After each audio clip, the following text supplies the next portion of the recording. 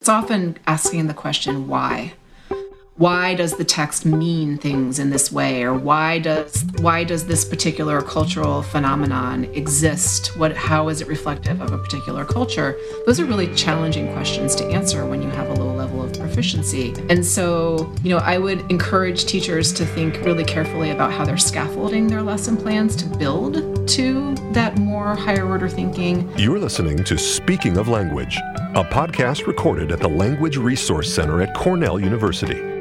Each week, we explore a topic related to language pedagogy and second language acquisition.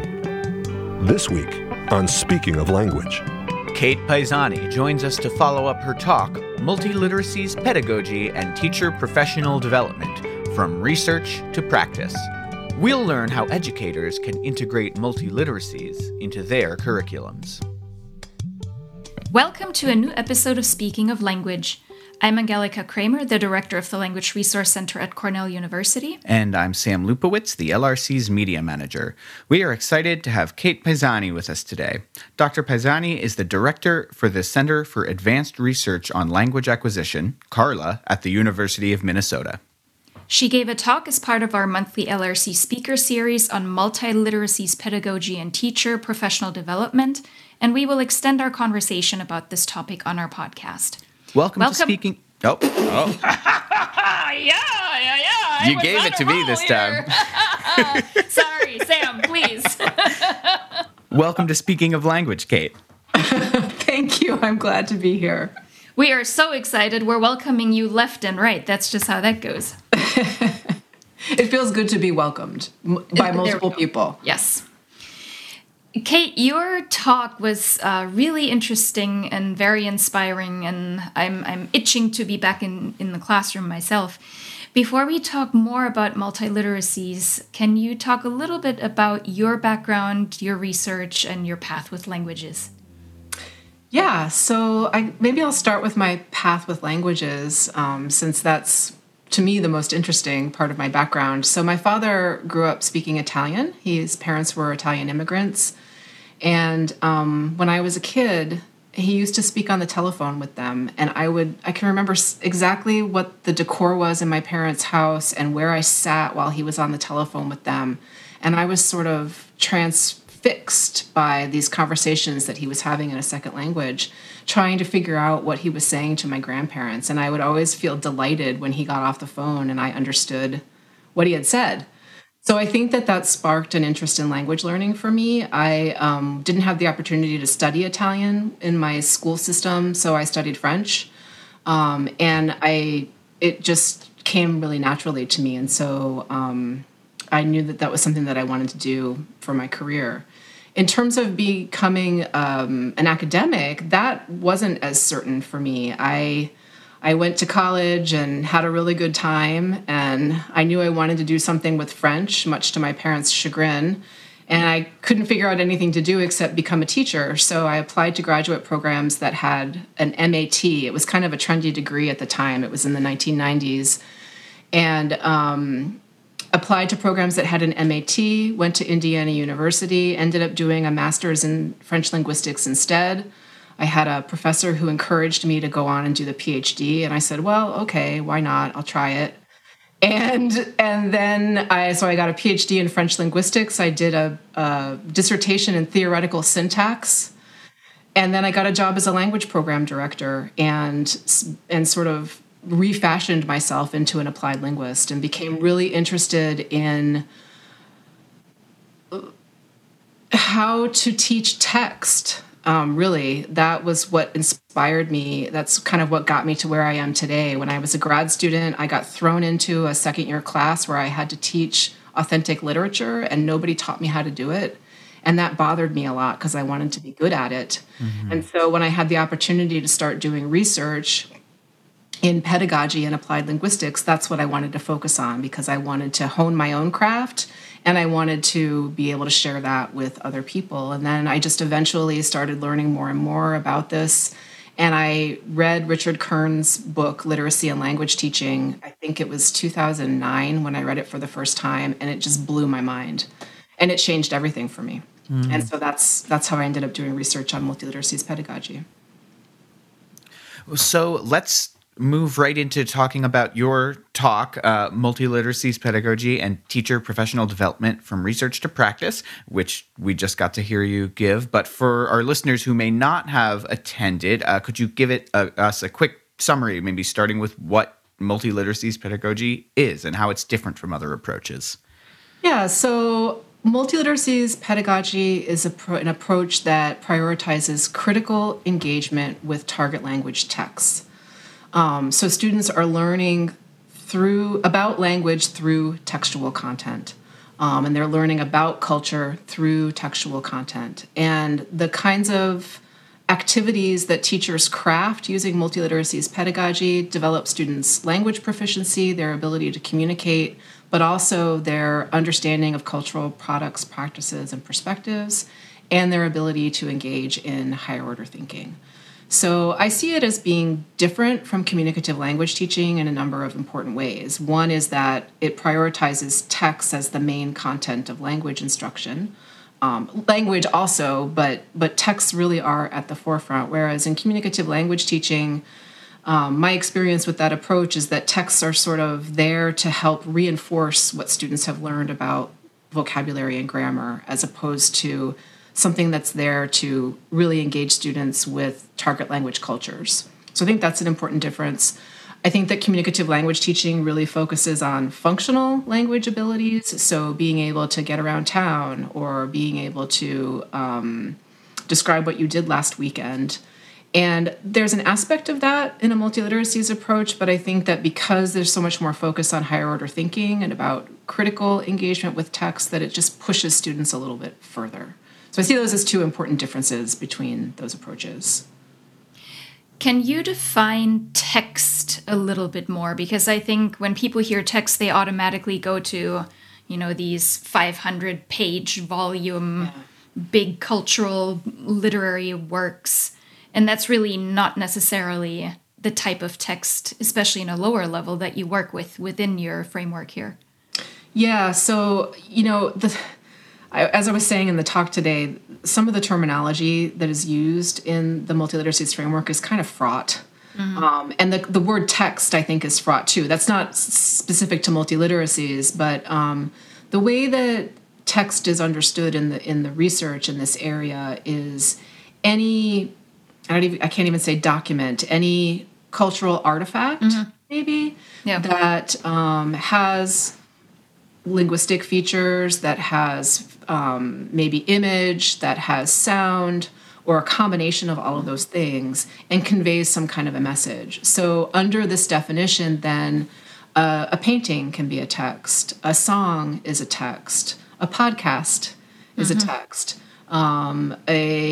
a poem is a text. So it can be written, audio, visual, digital, or a combination of those things. And in fact, most texts are multimodal in this way. Mm-hmm. These sort of static written texts are much, much less common in our 21st century society.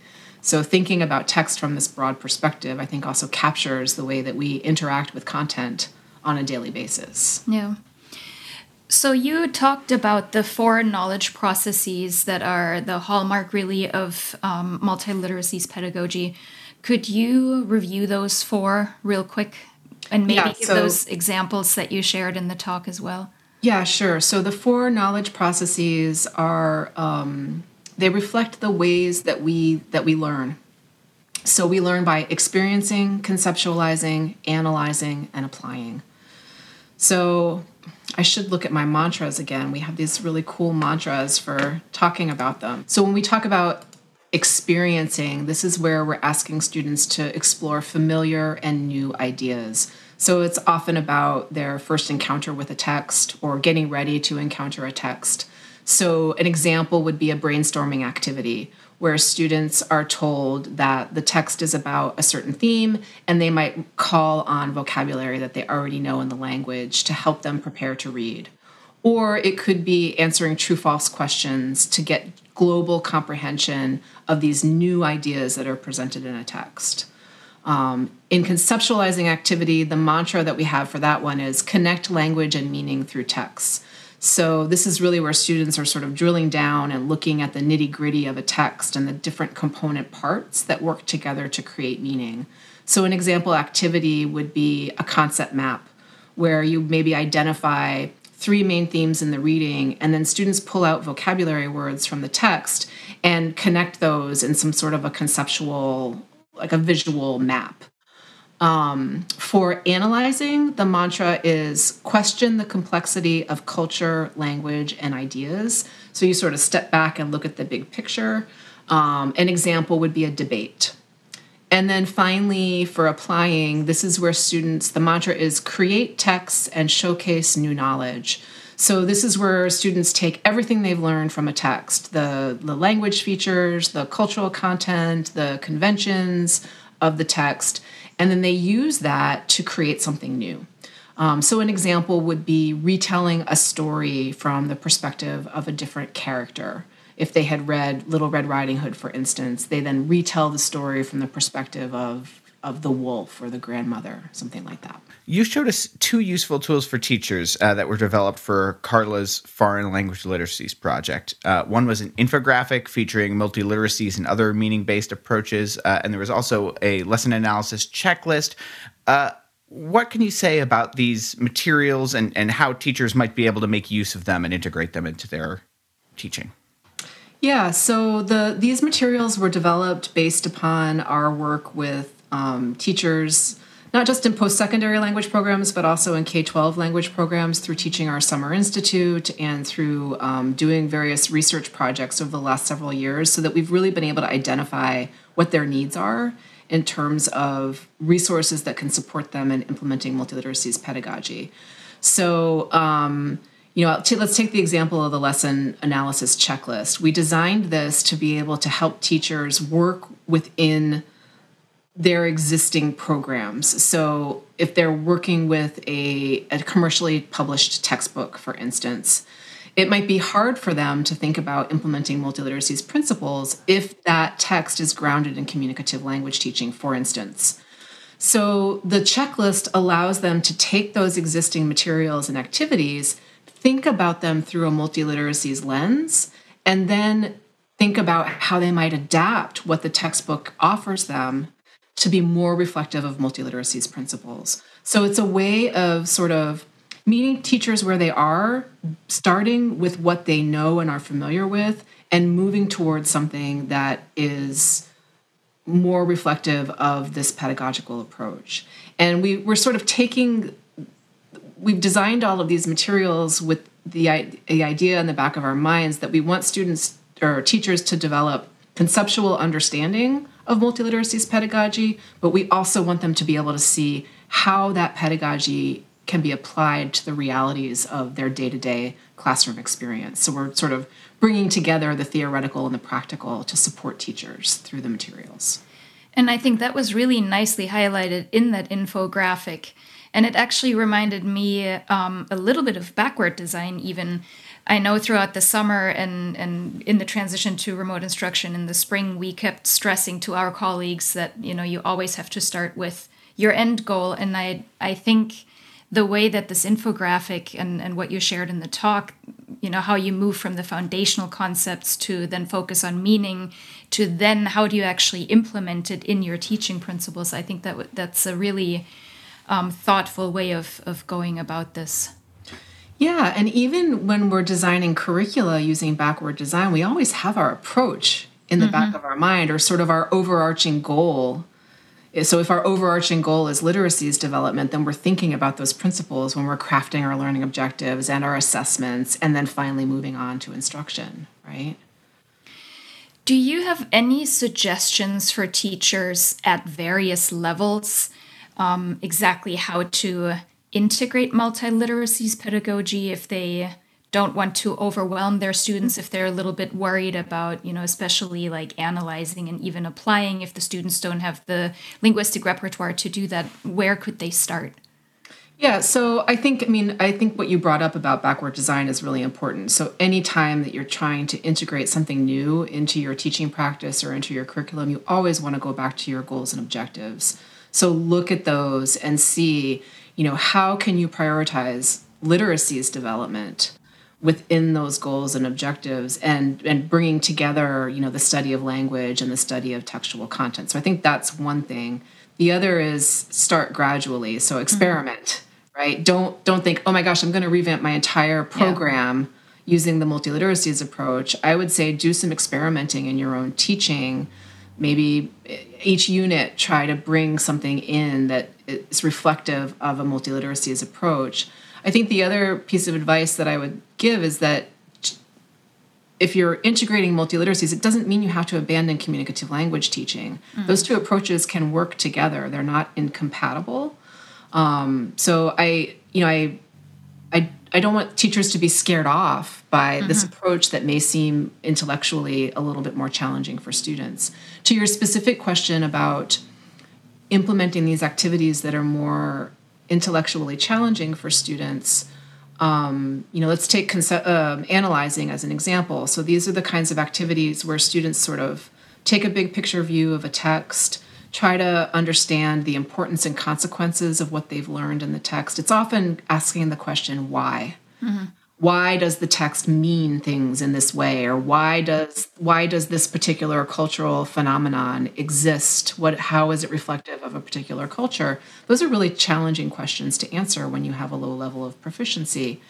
And so, I would encourage teachers to think really carefully about how they're scaffolding their lesson plans to build to that more higher order thinking, and also to think carefully about how they're constructing the questions that they're asking that focus on analyzing. And are the questions too demanding? Can they be modified in a way that allows students with lower proficiency level to not have to produce too much to be able to give an answer? So giving them options, for instance, would be a way of doing that. Is it this or is it this? That kind of thing. Great. So for people who are interested, where can they learn more, and what additional resources are out there for teachers? Yeah, so we have more resources on the Carla website. So that lesson analysis checklist that we were just talking about is actually up and available on the Carla website. So it's just carla.umn.edu. But so if you go to the Foreign Language Literacies project on the Carla website, in addition to that lesson analysis checklist, we also have an extensive bibliography of scholarly resources about literacies approaches. We have a glossary of key terms that have been written in teacher-friendly language, we hope. And we have also a repository of texts. We have organized by language. So I think we have like 12 different languages represented. And when you go to if you click on the name of the language, a page opens up where you have links to external sites with links to authentic texts that you might be able to integrate into your curriculum. Apart from the resources at Carla, I would also recommend that teachers look at the FLIGHT project. It's FLLITE, and that's a project that's supported by Coral at the University of Texas at Austin and Circle at the University of Arizona. And they provide lesson plans that are grounded in multiliteracies principles around target language text. The focus is slightly different from what I was discussing today and the resources that we have at Carla, but that's good because we don't want to duplicate what different centers are doing. I would also recommend that teachers take a look at the website called Work in Days by Cope and Calancis. Cope and Calancis are sort of the godparents of Multiliteracies Pedagogy. They were part of the New London group that wrote this foundational manifesto on pedagogy of multiliteracies.